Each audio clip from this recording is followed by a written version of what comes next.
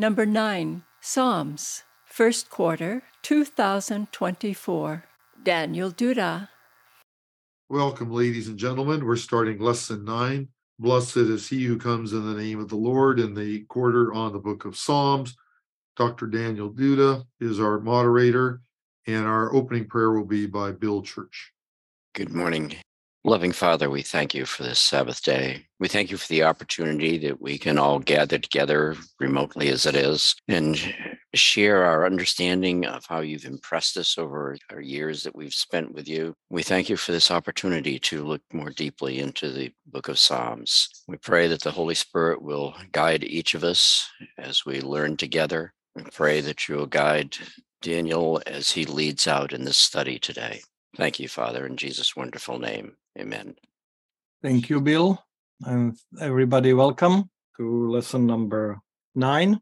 And lesson number 9, the title is Blessed is he who comes in the name of the Lord. And the whole lesson, if you look under number 1, looks at the different aspects of Christ's work and of the plan of salvation in the book of Psalms. As we mentioned in the introduction to the previous lesson, Psalms are not history, Psalms are not prophecy, and they are not promises. They are just poetry, inspired poetry that a writer expresses his experiences. Sorry, in that situation is his. I am not sure that we have a female author of a psalm, but we have other books which are named by females, etc. But this was the cultural reality of that time. Now, that does not mean that psalms cannot have prophetic aspects in them. But it needs to be very clear that David is describing his own experience. It's not that David sits one day and says, oh, I need to write a psalm that the Messiah can use one day to describe his experience. So let me write a psalm so that he has something to quote. No, David describes his own experience, and Christ will later find it meaningful, and not only him, but other people, as you and I can. Because that's the purpose of this inspired poetry, that other people can identify with that and see that describing that they go through a similar situation in their own life. All right. The lesson for Sunday starts with Psalm 23. So let's start this way. If you look under number 2, what major images do we find in the Psalms that describe God? So if the psalmist, if the author in the Old Testament wants to speak about God, which images are they going to use to describe who God is for them? So what comes to your mind? Elisa? Jesus as the shepherd. So how many times do you find that in the Psalms? Beats me, Daniel, because I've never done a count on that. But I know in one of the most famous Psalms, it's a very prominent image that emerges, I think. Okay, thank you. So it's prominent, and we'll talk about that, but you have another image, we are sheep of his pasture, that we read in the previous lesson. Michael Bell. Yeah, or the psalm says, be quiet and know that I am God. In other words, stop your self-centeredness and start thinking about me. Because that's the way I understand it. Okay. So that would be Psalm 46, be still and know that I am Lord. Any other things that occur more than once periodically in Psalms? Yes, Alisa? You know, the fact that he's a fortress, a high tower, a refuge, a place that we can go to and seek protection and comfort. So that would be definitely more than the shepherd. Mm-hmm. So the fortress and the high rock and the tower. Mm-hmm. So something where I can escape when the whole world is against me, when everybody is after me, then I can run there. It's very often found in the Psalms. And of course, you know, the famous song of Martin Luther, based on Psalm 46 that Michael Bell quoted, God is our refuge and strength, a very present help in trouble, the mighty fortress. And when the whole world is against you, as Luther feels in the 16th century, the whole world is against him and the most powerful people are against him, you certainly find comfort in that. Shield is used very often. And shield is because it's part of the armor of the ancient soldier. So in the days when you had no rocket, the high rock and the fortress would be a safe place because they did not have ballistic missiles or drones, so that where you could escape. Shield was something that you dealt with the arrows and protected you from the arrows. So high tower, fortress, high place, refuge, rock. Remember how David got his capital? He came to this city that no one could take because it was on a high rock, but there was a shaft through which the water was coming. And so he instructed his soldiers to go through the shaft and get into the city. But this high rock, inaccessible. Stronghold would be another one. Horn of salvation. Elisa. Yes, Daniel, that's one I wanted to ask you about. Horn of salvation. Does that mean that at a critical time, somebody would blow the horn and then people would say, you need to come inside and we can close the gates? I don't know. I'm asking what horn of salvation. And horn is a symbol of strength. So when you see Michelangelo's David, he has two horns, which is just a poetic way. Sculpture is also art. Okay. It's an artistic way of saying, here is a powerful man. Okay. Thank you. So a little horn in prophecies will be somebody or a power that is more powerful than its original appearance suggests. Of course, oil was also stored in horns. And so when Samuel was anointing David, he used this horn to pour oil on him.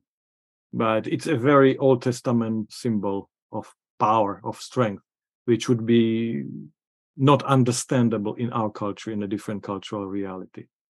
Now, here's the important thing, that if you look at these images, they convey the reality. They, meaning the enemies, are after you.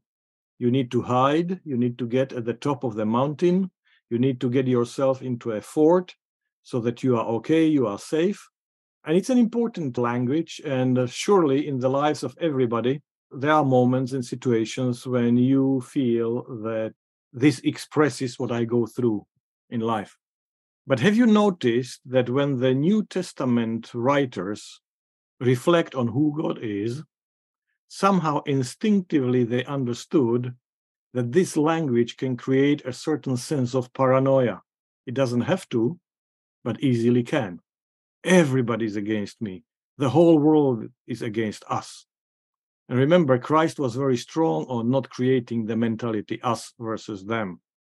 And so they don't use the metaphors which are the most common in the Psalms for God. But there is another metaphor which they use for God, and that was the one that Elisa mentioned, and it's the metaphor of shepherd. But I want you to notice that sometimes in exegesis it's very important to pay attention to a minority point of view. They don't use the majority of pictures that you find in most of the Psalms because they realize after the revelation that comes through Christ that those can be easily misunderstood. And so they use the picture of Good Shepherd. And that's what they apply to who God is. And of course, the irony of that picture is that if you kill the shepherd, sheep have this drive to self-destroy. They cannot survive without the shepherd. And the New Testament is going to present a picture that actually the death of the shepherd is the greatest blessing for the sheep because it brings life, not death, to them. Bob Ziprik? When Paul speaks of the full armor of God, is that used in a little different sense? Yes, and remember in the previous quarter we had a chapter on Ephesians 6, and the key word there that's repeated is to stand, so that you can stand, so that you can withstand, etc. So it's not about fighting, it's about you are protected. But there are three models, three metaphors that are used in the New Testament for God. Good shepherd, a woman, and a father. In Psalm 23, God is a good shepherd. In Psalm 131, My soul is quieted like a child at its mother's breast. Reinforced in Isaiah 66, where it says about God as the one whom his mother comforts. So I, God, will comfort you as a mother comforts a child. And then you have the Psalm 103, verse 13, as a father has compassion for his children, so the Lord has compassion for those who fear him. A good shepherd, a good woman, and a good father. And when Jesus is challenged, why are you a friend of sinners? Why are you so nice to everybody? Jesus tells 3 stories in Luke 15, and the first one is about the good shepherd. The second one is about a good woman, and the third one is about a good father. And so it's very important that Jesus picks up a minority point of view to get across the message, which is very important, to see who God is. And very often when we come to the Bible, just because the sheer number of texts is used and was meaningful to people at certain point of time, it does not mean that it represents the majority view, represents God's ideal, God's perspective. No, this was what people found most meaningful to them at that time. And where else can you see that more beautifully than in the book of Psalms, in a collection of poetry that describes the experiences of these people? All right, let's go to Psalm 23. The Lord is my shepherd, I shall not want. He makes me lie down in green pastures. He leads me beside still waters. He restores my soul. He leads me in right paths for his name's sake. Even though I walk through the darkest valley, I fear no evil, for you are with me. Your rod and your staff, they comfort me. You prepare a table before me in the presence of my enemies. You anoint my head with oil.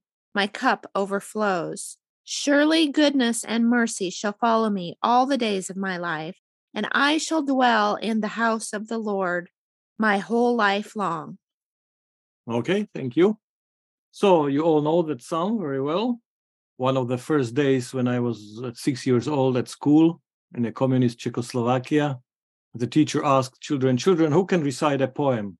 And being a sanguine, I raised my hand and said, the Lord is my shepherd, I shall not want. He makes me lie down in green pastures. He leads me beside still waters. He restores my soul. And I recited Psalm 23.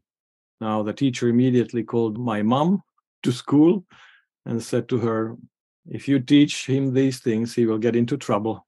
And so I was told by my parents that I need to distinguish between what I say at home or in the church, where I would get a commendation as a 6-year-old that I could recite Psalm 23, and I cannot do that in a communist country in a public school. So that was my first experience with Psalm 23. Now, do you all know about Psalm 22 and the sorrows that it describes? We'll look at it in the next section, but interestingly enough, the lesson takes first Psalm 23 and then Psalm 22. So after the sorrows of the Psalm 22, we get a calm vision of Psalm 23, and then the shouts of praise in Psalm 24. So what is significant about Psalm 23 regarding looking backwards from the perspective of Christ? Remember, when Jesus walks with the disciples on the road to Emmaus, and they ask, you are the only one who doesn't watch the news? You don't know what happened in Jerusalem this weekend? He says, oh, really? Tell me more. And so they tell him about this Jesus, whom we thought is a powerful man of God, but then the enemies took him and they killed him, and that's the end. And we have hoped that he is going to save Israel. And interestingly enough, instead of giving them a lesson in pastoral care, Jesus says, don't you realize what the storyline is all about? And starting with Moses, through the Psalms and the prophets, he explained to them how these things were mentioned so that the whole picture of who God is and what he's going to accomplish can create one monolithic picture. And so Jesus used things from Moses, from Psalms and the prophets to show how these things speak about him. So when you look at Psalm 23, what do you see there that can be related to Jesus and who Jesus is? Elisa? I'm not sure that I'm going to answer directly your question, and maybe I end up posing another question. But I have attended a couple of memorials recently of people who passed away and from families who are not Seventh-day Adventists. They were Christian, but not Seventh-day Adventists. And without fail, this psalm was quoted, Psalm 23. And I bet if we were to go around and take a poll at all of these various memorials, we'll find that it wasn't just those two that I attended that had that psalm or used that psalm in some way, but there are many others. So I think Psalm 23 is a very brilliant psalm. And somehow it has this universal appeal, just like the story of the prodigal son does in the New Testament. It has a universal appeal that impacts and touches the person's heart and mind. And I just think if I had to pick one psalm out of the whole book of Psalms, this would be it. And the reason why you would pick it up is what speaks to you the strongest? Well, I think one of the things that speaks to me is that it's the promise of hope, the promise of dwelling in the house of the Lord forever. But all along, if you look at it, you see how God is preparing to protect us, to save us, and then to have us dwell in his house forever. And who wouldn't want that? Yeah, sure. Thank you. Michael? The opening line, the Lord is my shepherd, I shall not want. Jesus said he was the good shepherd. And I know my sheep and they know me. And so I think the two are related. Jesus is the good shepherd and he's the good shepherd of the 23rd Psalm. Okay, thank you. Bob? There's a difference between, I think, the King James and the version that Terry read, in that what I'm used to hearing is forever, which would apply to me eternity. The version that Terry read said for the rest of my life here, it sounded like. And I'm kind of curious, if you go back to the ancient language, does it refer to just this life or does it actually imply eternal life? And I was just curious because I wasn't sure if that came through in this time in Israel where they were talking about eternity or it was just intended for here. So the Hebrew says for length of days. And that's why the New Revised Standard Version translates my whole life long. Now, of course, there are other places in the Old Testament that explain the length of days beyond this life. As you mentioned, probably given the Christian and the New Testament perspective, we read more into it than a typical Old Testament person would read into it. In that collective society, the survival of the tribe is the most important. In the previous lesson, we read about the children and the children's children, that they survive and that they are blessed. That's the most important thing.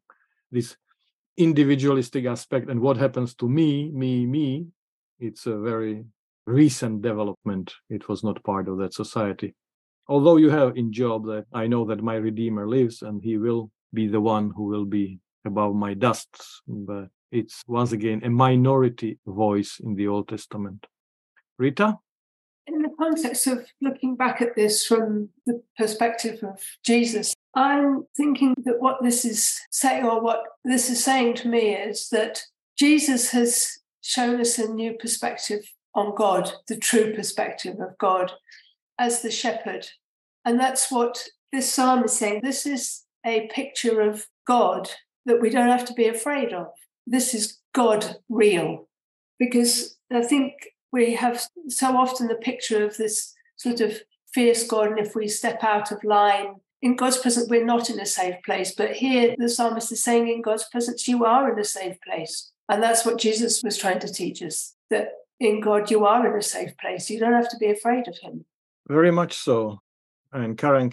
We see the shepherd is with us through everything, with his sheep, through the pastures and the pathways and the valley of the shadow of death. And he is doing all the action in this psalm. He's doing everything, all the caring, all the blessing. all the comforting, all the celebrating. So he's actively and intimately caring for every detail of his people's lives.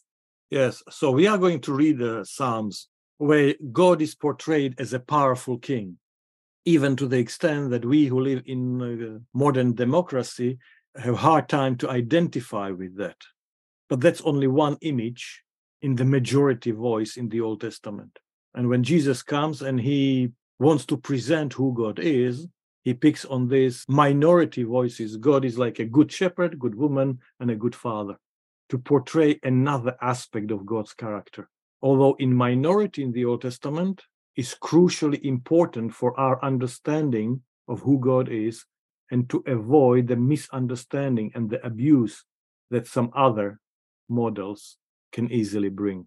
And so this is an important aspect, that the tribes have their kings. Even if you look at Psalm 2, which is an inauguration psalm, you would not know it from reading it, but this is the psalm which is part of the inaugural ceremony that the new king reads as a part of liturgy when he is inaugurated as the new king of Israel. Why do the nations conspire and the people plot in vain? The kings of the earth set themselves and the rulers take counsel together against the Lord and his anointed, saying, let us burst their bonds apart and cast their cords from us.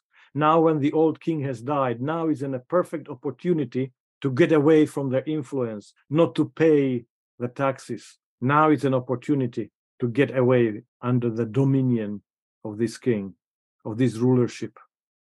But the Lord who sits in heaven laughs, the Lord has them in derision. And he says, I have set my king on Zion, my holy hill. Here is the next king. He's the future king. He's there. And then from verse 7, it speaks in the first person. The new king says this as a part of the liturgy. I will tell of the decree of the Lord. The Lord said to me, you are my son. Today I have begotten you. And that's very crucial for understanding the New Testament texts, which speak about Jesus being the begotten son. With plain reading, you are going to misunderstand that and say, you see, God can even pinpoint a day when Jesus was begotten. So he has a beginning in time. Now you understand, if the new king says as a part of inaugural liturgy, of part of being introduced on the throne, God said to me, you are my son, today I have begotten you. Obviously, he's not begotten on that day, otherwise he would not be able to speak. And remember, Psalms are poetry. They speak about literal things in a poetic way. And by taking it literally, you destroy the poetry. So today, when you become the representative of my people, Israel, you and I enter into a special relationship. Ask of me, and I will make the nations your heritage, and to the ends of the earth your possession. Therefore, O kings, be wise, be warned, you rulers of the earth. Now, interestingly, you don't quote this next text very often. Serve the Lord with fear. Usually you hear with joy and gladness, but not with fear. But that's what it says in Psalm. Or he will be angry, and you will perish on the way, for his wrath is quickly kindled. Usually we quote the text that he's long-suffering and slow to anger.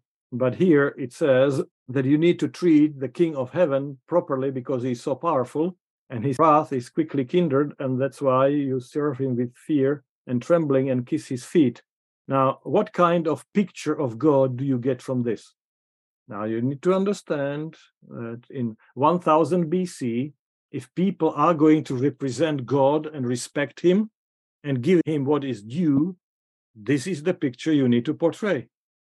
But the New Testament is not going to pick on this majority voice. It's going to pick on the fact that after Saul, David, who is the youngest son, and remember, his older brothers, when they see him, when he came to the battle, instead of saying, wow, isn't that amazing that our youngest brother is here, at least he will learn a little bit how the war is conducted. They are very harsh on him. Why are you here? This is not for you. Oh, we know. You are irresponsible. You left the sheep, etc. They who are supposed to be his models, role models, and protectors, they are the harshest to him. And so he has this difficult experience. He's not even called when Samuel comes and says to his father, I have come to anoint the future king of Israel to your house.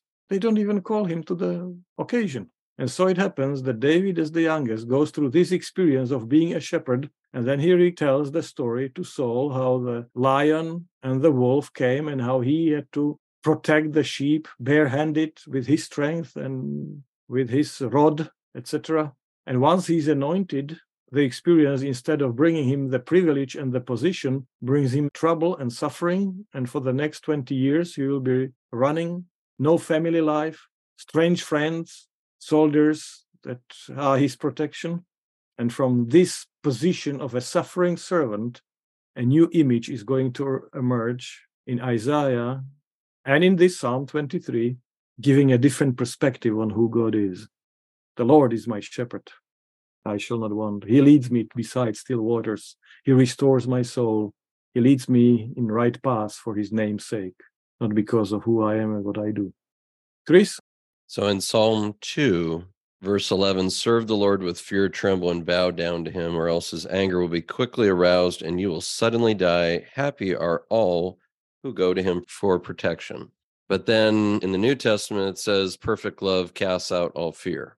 So now I'm in a quandary, right? I have Psalm saying I should serve him with fear. New Testament saying, are you kidding me? If you're fearful, then that probably means that you're doing something wrong. Perfect love casts out all fear, right? So this goes back to that whole concept of you can't just read this by itself. But I would say your question of what does this picture of God look like on there? I would say pagan. But at the time, that could be how somebody interpreted that, and that could be what people needed to hear at the time. But to say that this is the ideal model that Jesus wants us to have, absolutely not. That would be more of a God's angry, so let me give him a basket of fruit. And so if I can just give God the basket of fruit, maybe he'll accept me type of thing. So that I would say that that's why you can't just read it by itself. You have to read in the whole context of Scripture. That's right. So Psalm 2 is inaugural psalm, which is recited as a part of inauguration of the new king in Israel. Now, if he was addressing the king of England or the king of Russia, he would have to speak in English or Russian for those kings to understand. And so if he speaks to pagan kings, what kind of model of religion is he going to use so that they can understand? A pagan model.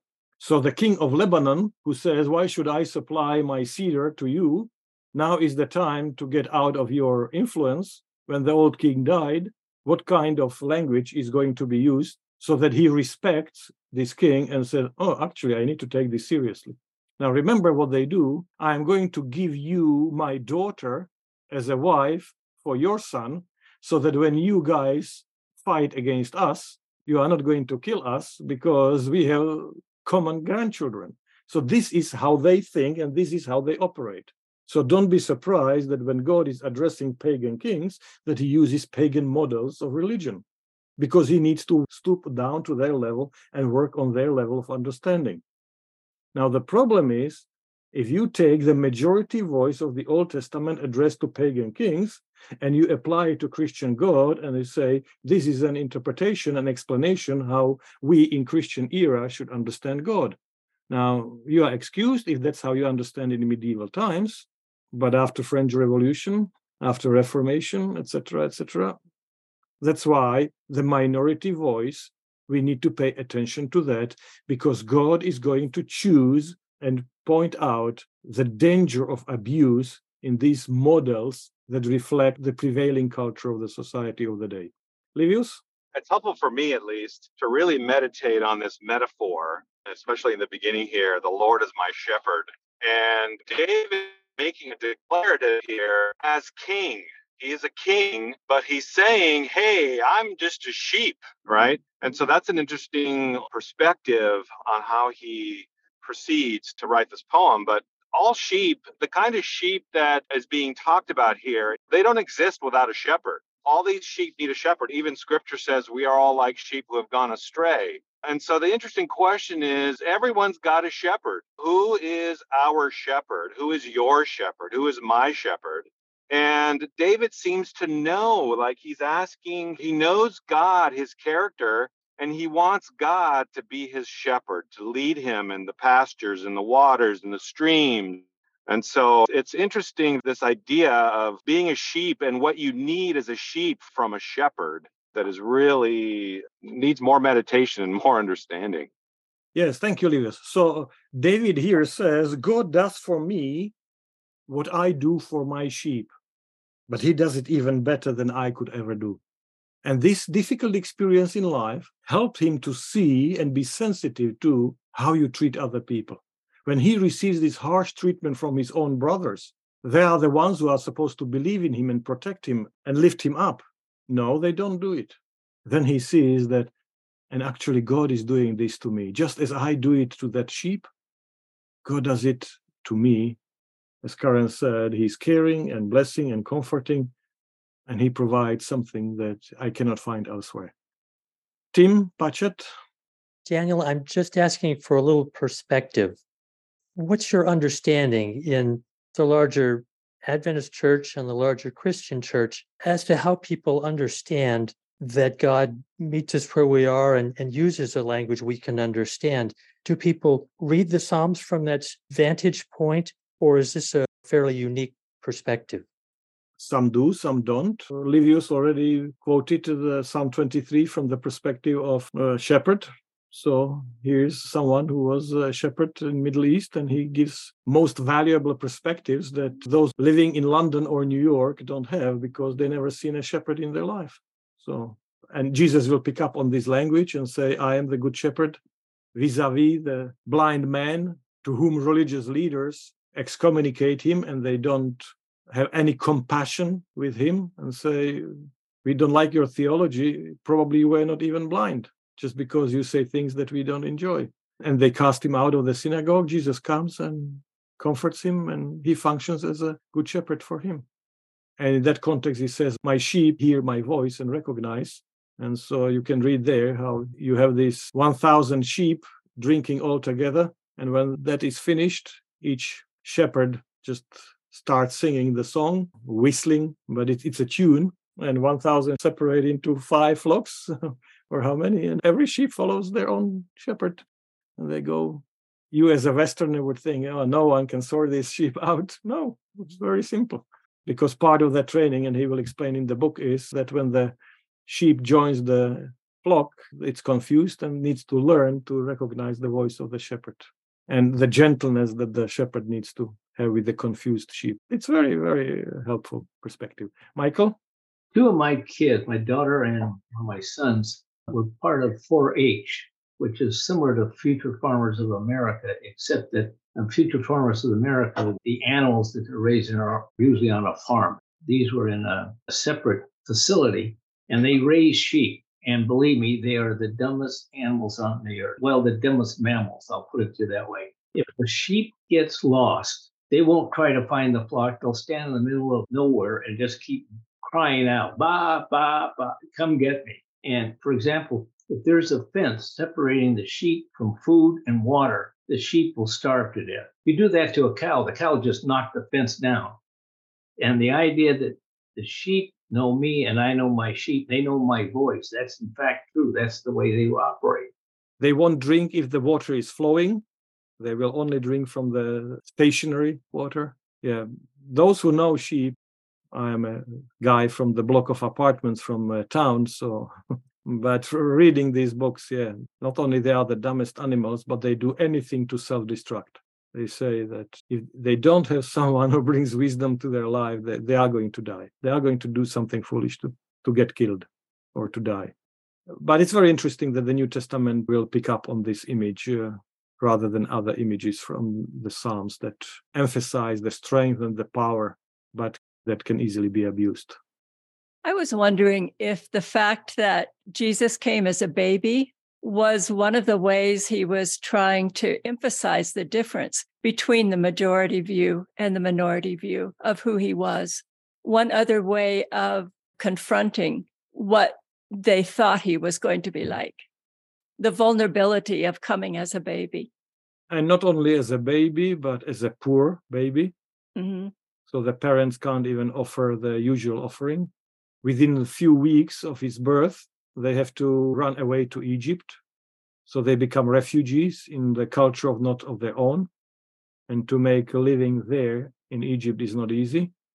And when they come back after Herod died, again, they need to be in a place which is not the best neighborhood.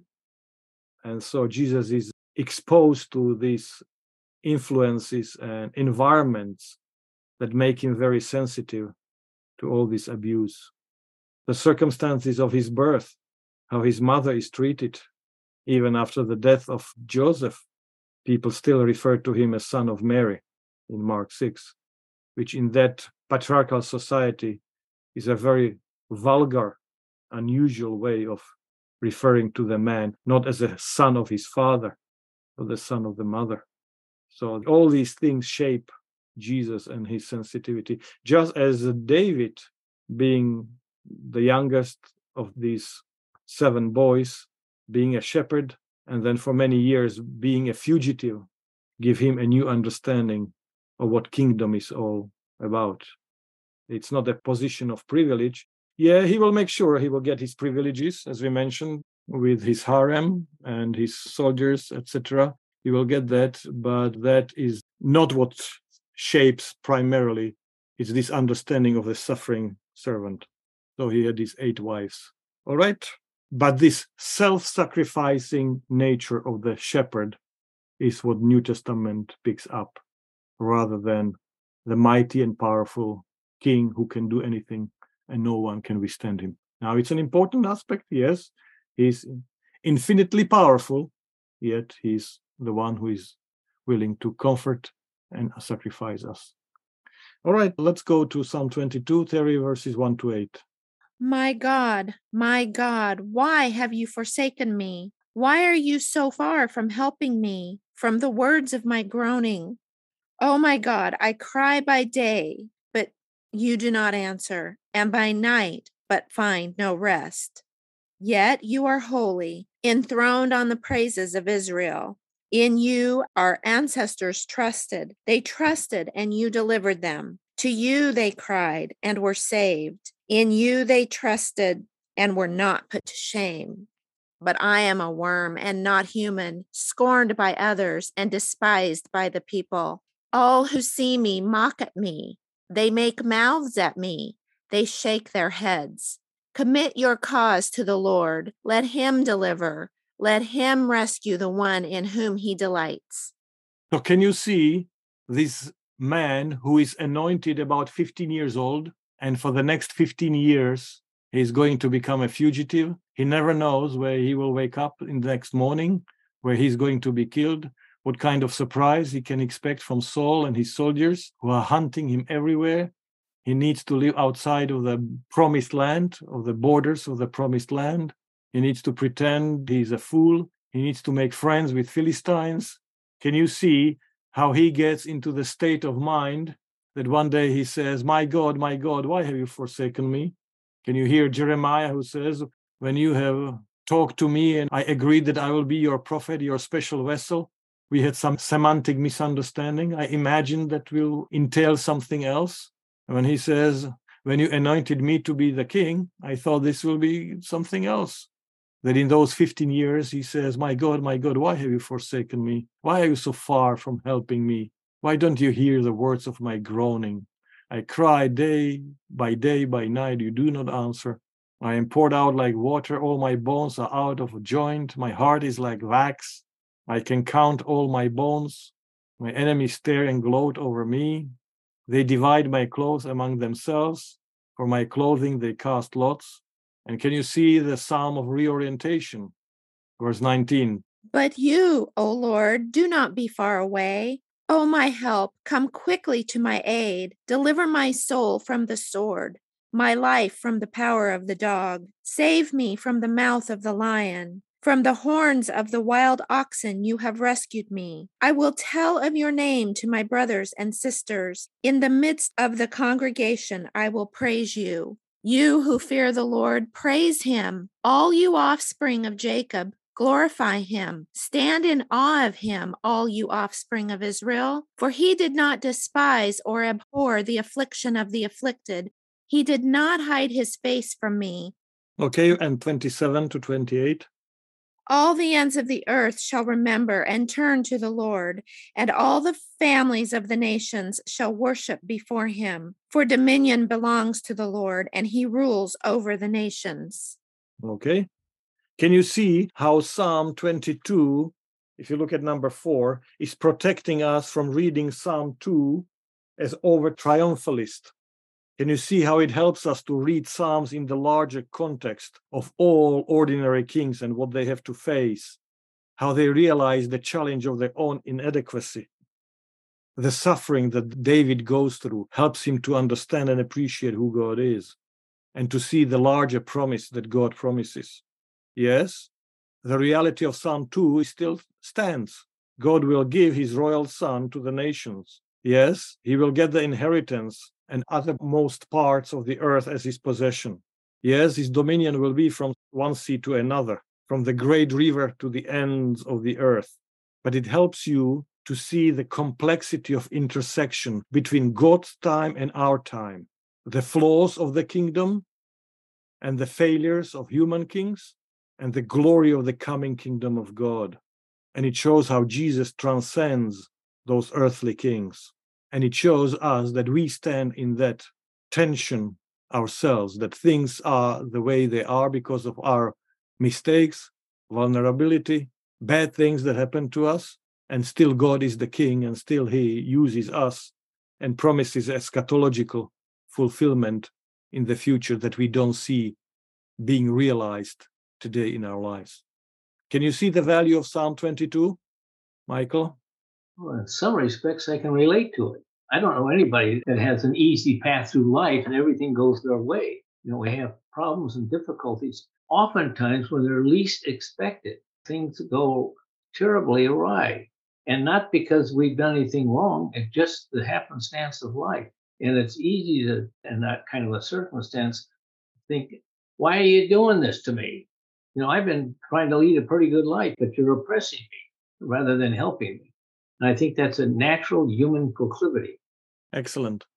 But you can see that David did not sit down and said, oh, I have written all these Psalms, but I have provided nothing for the future Messiah so that he can have something to quote on the cross. So let me write down another Psalm for Jesus to have something to quote. No, he describes his own situation. And in that situation, Jesus finds something meaningful when he feels that God has forsaken him and that his Abba Father does not respond to him the way he would prefer. All of us can relate to that. All right, let's go to Tuesday lesson, Psalm 89. Why are these Psalms important? 1 to 4. I will sing of your steadfast love, O Lord, forever. With my mouth, I will proclaim your faithfulness to all generations. I declare that your steadfast love is established forever. Your faithfulness is as firm as the heavens. You said, I have made a covenant with my chosen one. I have sworn to my servant David, I will establish your descendants forever and build your throne for all generations. Yes, so everything great and wonderful. Hallelujah. Praise the Lord. Let us rejoice. Verse 19 to 21. Then you spoke in a vision to your faithful one and said, I have set the crown on one who is mighty. I have exalted one chosen from the people. I have found my servant David. With my holy oil I have anointed him. My hand shall always remain with him. My arm also shall strengthen him. Excellent. So everything is wonderful. Let's go to 26 to 29. He shall cry to me, you are my Father, my God, and the rock of my salvation. I will make him the firstborn, the highest of the kings of the earth. Forever I will keep my steadfast love for him, and my covenant with him will stand firm. I will establish his line forever, and his throne as long as the heavens endure. And let's go to 34 to 37. I will not violate my covenant or alter the word that went forth from my lips. Once and for all I have sworn by my holiness. I will not lie to David. His line shall continue forever, and his throne endure before me like the sun. It shall be established forever like the moon, an enduring witness in the skies. And everybody said, Amen. This is our King. Hallelujah. So, without warning, let's read verse 38. Next verse, 38 to 40. But now you have spurned and rejected him. You are full of wrath against your anointed. You have renounced the covenant with your servant. You have defiled his crown in the dust. You have broken through all his walls. You have laid his strongholds in ruins. And verse 44 and 45.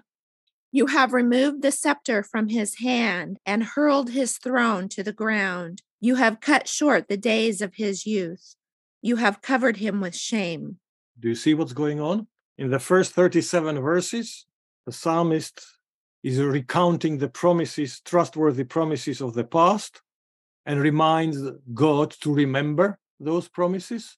And then he approaches suddenly the terror of the present, and he doesn't say that an enemy has done this.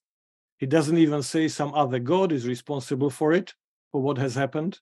He says, no, you have done it. You have rejected David. You have renounced your covenant. You have exalted his enemies. And what's the conclusion? Verses 46, the end. How long, O Lord, will you hide yourself forever? How long will your wrath burn like fire? Remember how short my time is. For what vanity you have created all mortals. Who can live and never see death? Who can escape the power of Sheol? Lord, where is your steadfast love of old, which by your faithfulness you swore to David? Remember, O Lord, how your servant is taunted, how I bear in my bosom the insults of the peoples, with which your enemies taunt, O Lord, with which they taunted the footsteps of your anointed. And that's it. And that's the end of the psalm. Can you see how it ends? On what note? And by the way, can you see why after the exile, they add verse 52, blessed be the Lord forever, amen and amen, because somehow this Psalm 89 is the end of book 3 of the 5 books of Psalms, and they decide that book 3 needs a more appropriate, solid final note than just, remember, Lord, how your servant is taunted, how I bear in my bosom the insults of the peoples, with which your enemies taunt, O God, which they taunted the footsteps of your anointed. Full stop. Period. Not a high note to end a psalm on. So, why do you need to read prayers like this? What's the value of Psalm 89? Who is responsible for all these bad things that happened, according to Psalm 89? And by the way, Psalm 88, but they didn't even put it in the lesson because that's the darkest psalm of all. So from verse 38, who is responsible for that? Circumstances? Bad luck? Powerful pagan gods? Michael? God's responsible for it. That's right. You. And the same you that he reminds and asks to remember the covenant, the same you, God, is the one who is responsible. And why is this important? Because this is his way of holding on to his God in the darkness. Rita. He's blaming God. He's saying, you have done all of this. You've rejected. But I think maybe a value of these prayers being written down and us reading them is as a kind of reflection. You write all of these good things down, and then that was in the past. This is what you said, this is what you've done. And now we're in this position. You've done this, but it should be making us ask the question, but why? What has gone wrong? And what needs to be put right? And how long are you going to leave us in this position? Again, putting the blame on God rather than looking in on themselves, but it should be making us look in on ourselves. But can you see how putting the blame on God, how the same you who is the one who came up with these promises, is the you who went back on your promises and abandoned his people, how this is a way of holding on to God and continuing to worship without pretense, with our eyes wide open to the terrible reality. And that's exactly what poetry can do, to link the present to the past, to say, remember, and to say, blessed be God, even when the tide is running strongly in the wrong direction and you don't see those blessings. Bob Zipprick? Historically, what period of his life are we talking about here? Are we talking about when he was fleeing from Saul, his father-in-law? Or are we talking about something later when Absalom was revolting? Because he actually stayed king his whole life once he was inaugurated as king. So I was trying to figure the context, or do we not really know? But Psalm 89 is a psalm of Ethan, the Ezrahite. So Yeah. this is the exile, time of exile. This is not David. Okay, so this is much later. Yes. Okay, I was Yes. trying to figure out if this was really in any way connected to him. So it's not. And that's why he says, remember, Lord, you promised that the son of David is going to sit on the throne. You promised that all these kingdoms will be his inheritance. And now this is what's going on in our lives. Of course, the kingdom split into two. So if you go to the history, there was a revolt after Solomon died, right? So Yes. it was kind of a messy history. But this is the time after Ezra. Michael Bell? It avoids any introspection that I have anything to do with causing the problems and difficulties in my life. It's God did this to me. I was leading a good life until you loused it all up with all this oppression. And it's easy to fall into that kind of trap. When things are going good, things are when God has blessed me. But when things start going sour, why is God doing this to me? And that's pretty much what I think that is going on in this psalm. Thank you. Chris? And now you can see in today's society where everything's about being a victim. In fact, you are praised for trying to find the new thing to be a victim. And you look at how that's destroying our country. And you see this in Psalm 89, this whole victimhood type of ideology versus saying, you know what, I take full responsibility. I messed up. And sin pays its wage wholeheartedly, and the consequences are very natural.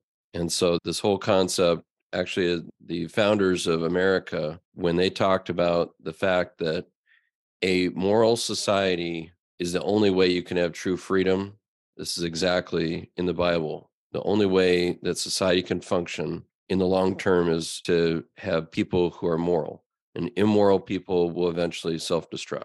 And so I actually see that as one of the lessons from Psalm 89. Thank you. Well said. Can you see how it speaks about God's faithfulness to his covenant and how the psalmist insists that God will remind himself of the larger story? Go back, see where it all started, what you promised, and then look ahead and remember where the story will end. And the psalmist says, and when we stand in perplexity at the intersection of the past, the present, and the future, so you, God, will remember how short is our time, verse 47. You will remember your steadfast love of old, verse 49.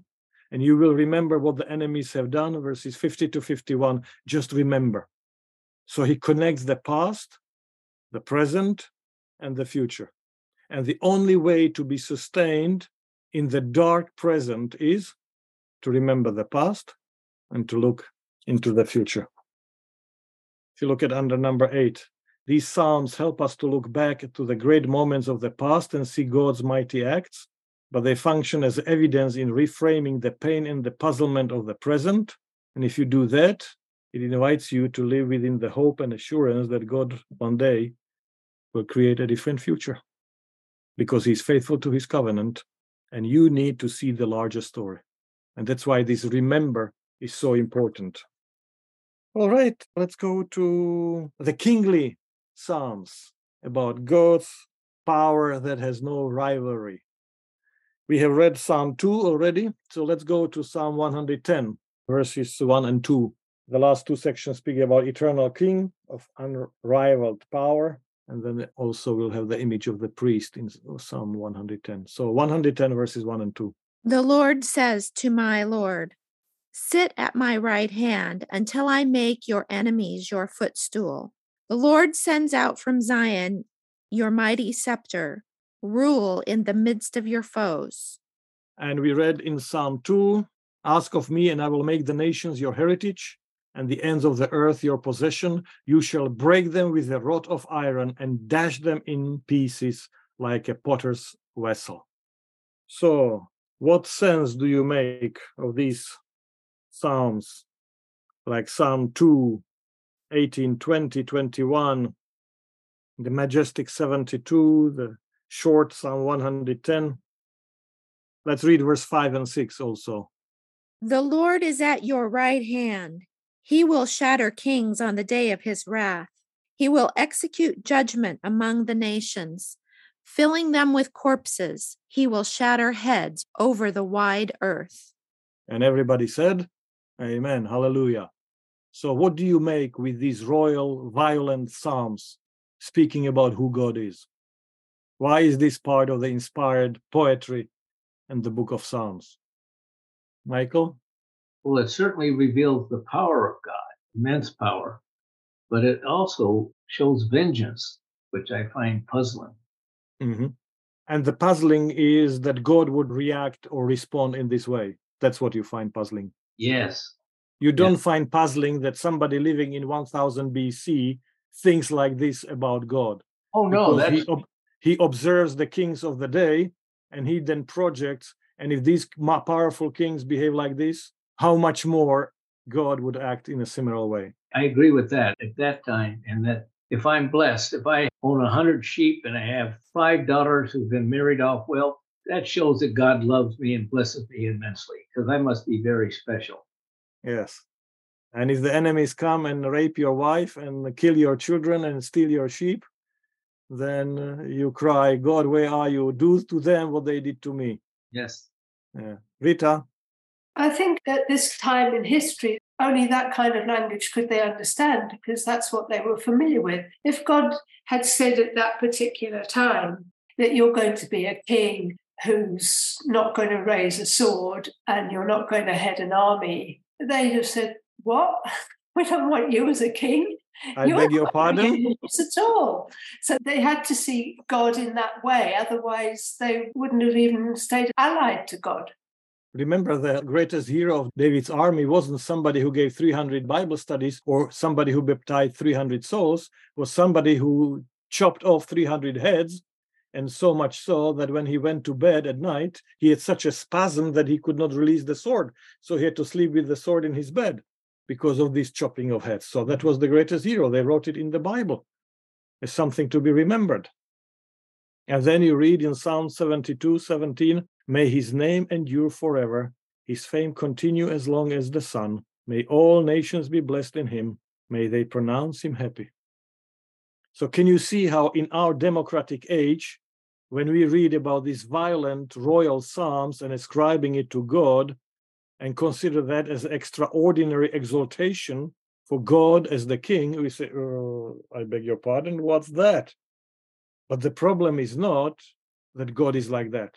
The problem is that you took majority voice as the reality, that you took poetry as the reality.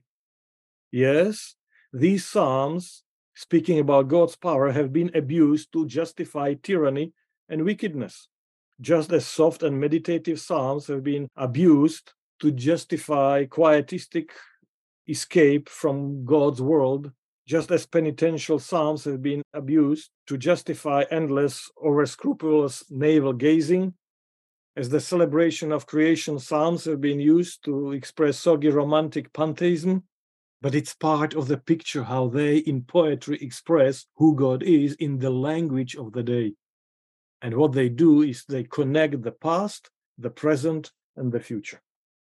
Which means that those of us who live in California and Europe and Papua New Guinea and Africa and wherever people are listening to Paino in 2023 or end of February and March 24, how do we express who God is and our trust and our reliance on him when times are difficult, confusing, and when things that have been stable in the past and clear in the past are not so anymore? Because that's exactly what they go through. Tim? It doesn't seem surprising that a king 1,000 years before Christ would see God this way. It does seem a little surprising that so many Christians continue to see him that way today. Do you think that's perhaps a misreading, a misunderstanding of the book of Revelation, or perhaps other explanations? Yes, definitely. So you find what you seek. And if you don't learn how to read different genres of the Bible, that's what you end up with. And if you worship raw power, then you find those pictures of raw power incredibly encouraging and heartwarming. If you long for vengeance, then the fact that God will provide the vengeance and this language can be incredibly comforting to you. But you might think that after what we learned of God in Christ, that people might see that the two pictures are incongruous. And apparently that's not the case. Wouldn't you expect that after what people see in Exodus, that God releases them because he hates slavery? That they would stay away from slavery as long as they live and not abuse another human being? No, they use slaves to build the temple for the glory of God who hates slavery, so that they can better worship him. I mean, that's human nature. In 19th century, they are going to argue that if Paul mentions slavery, slavery is going to stay until the second coming. And today we look at them and say, they were children of their time. They were children of their time. And if Jesus doesn't come very soon, our children and grandchildren are going to look at us and say, really? You discussed this? You could not agree on this one? And this was a fighting item for you? They were children of their time. But the inspiring thing here is how the psalmists cling to the faithfulness of God, and they see the future as a triumph of God in the language and culture of their time, just as we need to do that in the light of the path that shines on our journey. Michael? One of the themes I see in this is this notion of being a victim, a martyr. I'm oppressed. I'm this, I'm that. And unfortunately, it's part of human nature. I see it going on in our country today. Those who think that they've been oppressed and failing to see the bounty of this country. But if you're going to make yourself a victim, you're never going to grow. You have to get beyond it. I think everyone has got their own trials and tribulations they've had to bear in their lives, whatever they might be. And it's triumph over them and trying to lead a decent life, which I think is what God is calling us to do. And that's a wonderful goal in and of itself. Thank you. So can you see, if you want to understand this, you need to step back and see that God created humans in the beginning to be partners in ruling the world. That's why they are created in God's image, so that they together express and model God's wise and caring love of this world and bring order and fruitfulness to the project where they are. And when things go wrong, God does not abandon this, but once again, they are partners in what God is doing, in spite of the fact that they are not perfect, that they mess up, that they misunderstand God. And God calls us not only to take care and look after the creation, but also to be the means of rescuing the world in spite of the fact that we are not perfect, that we need rescuing ourselves. And so the kings which are not perfect are still model of what God is doing. Now, if you want to know how God rules the world, don't read the outbursts of the Psalms. If you look under number 6, written in the language and idiom of that time, look how Jesus presented the model of who God is and how he rules. And you will see that these are just poetic attempts to express the conviction that God will ultimately establish his rule on the earth, that he will be the coming king, that he has not abandoned the project. When they say, what is the man that you are mindful of him, that you visit him, that you still count on him and make him part of this bigger story, part of this project, you will appreciate that it's a way of expressing, God, you will remember the bigger story, and I want to remember it too. When times are difficult, when situation is dark, I rely on your remembrance on the bigger story. All right, and let's go back to Psalm 110, Psalm 110, verse 4. The Lord has sworn and will not change his mind. You are a priest forever, according to the order of Melchizedek. So, what is ultimately going to change the world? What is ultimately going to bring God's kingdom, God's rulership? Notice, the Lord has sworn. Hebrews says he's not like a human being, so that his word would not be valid. Remember, Jesus said, when you say yes, it should mean yes. If you say no, it should mean no. But Hebrews says God stoops down so much to our level that he says, And so that you know that I mean it, I am going to add an oath to it, so that I am not going to backtrack my word. Because in this world, if it helps me, my family, my tribe, then I can retract my word as long as my tribe benefits from this. And Bob and Michael would be without job because people will break word, break faith. And as long as I benefit, that's okay. And that's why the Bible says, and God stoops down to our level and says, I am even going to add an oath to this. God has sworn, and he will not change his mind. That's the security that it brings. Remember the previous lesson, how the psalmist can go bananas for 176 verses to say how glad I am that I live in a universe where the law is the most important element, where there is a rule of the law. Why? Because it brings security and stability to my world. And God is not going to change his mind. And what is it? You are a priest forever according to the order of Melchizedek. Kingship alone, kingly rule, is not going to solve the problem. People need not only a Davidic powerful king, how does it say? Eternal king of unrivaled power. They need something else.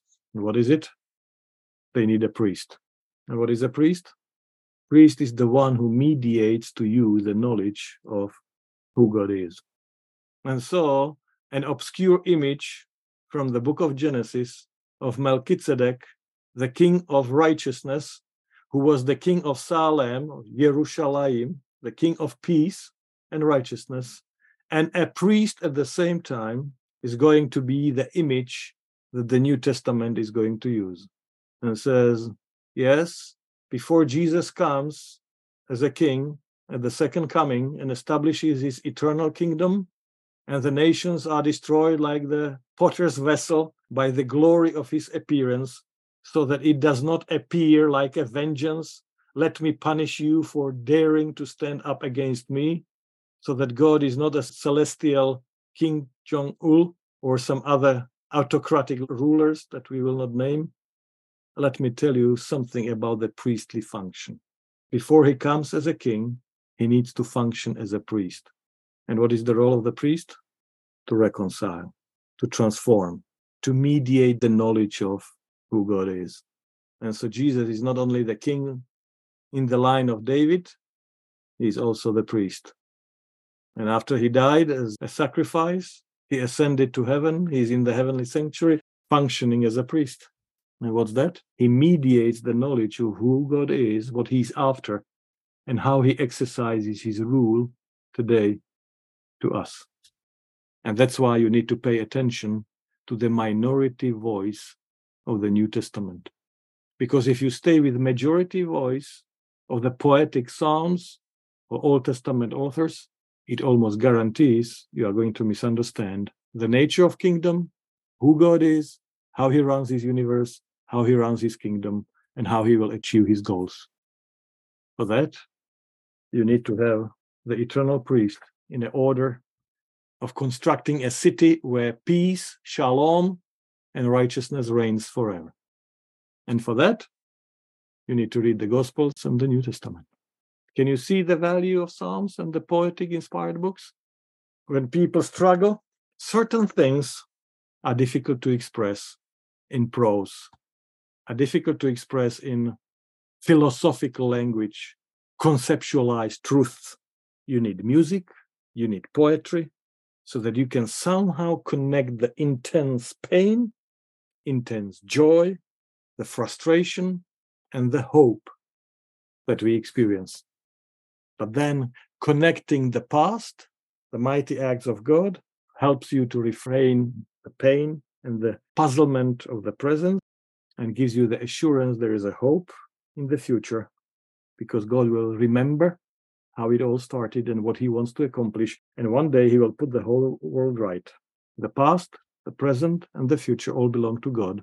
And Psalms help us to struggle with this, living in that complex situation where the past, present, and the future meet.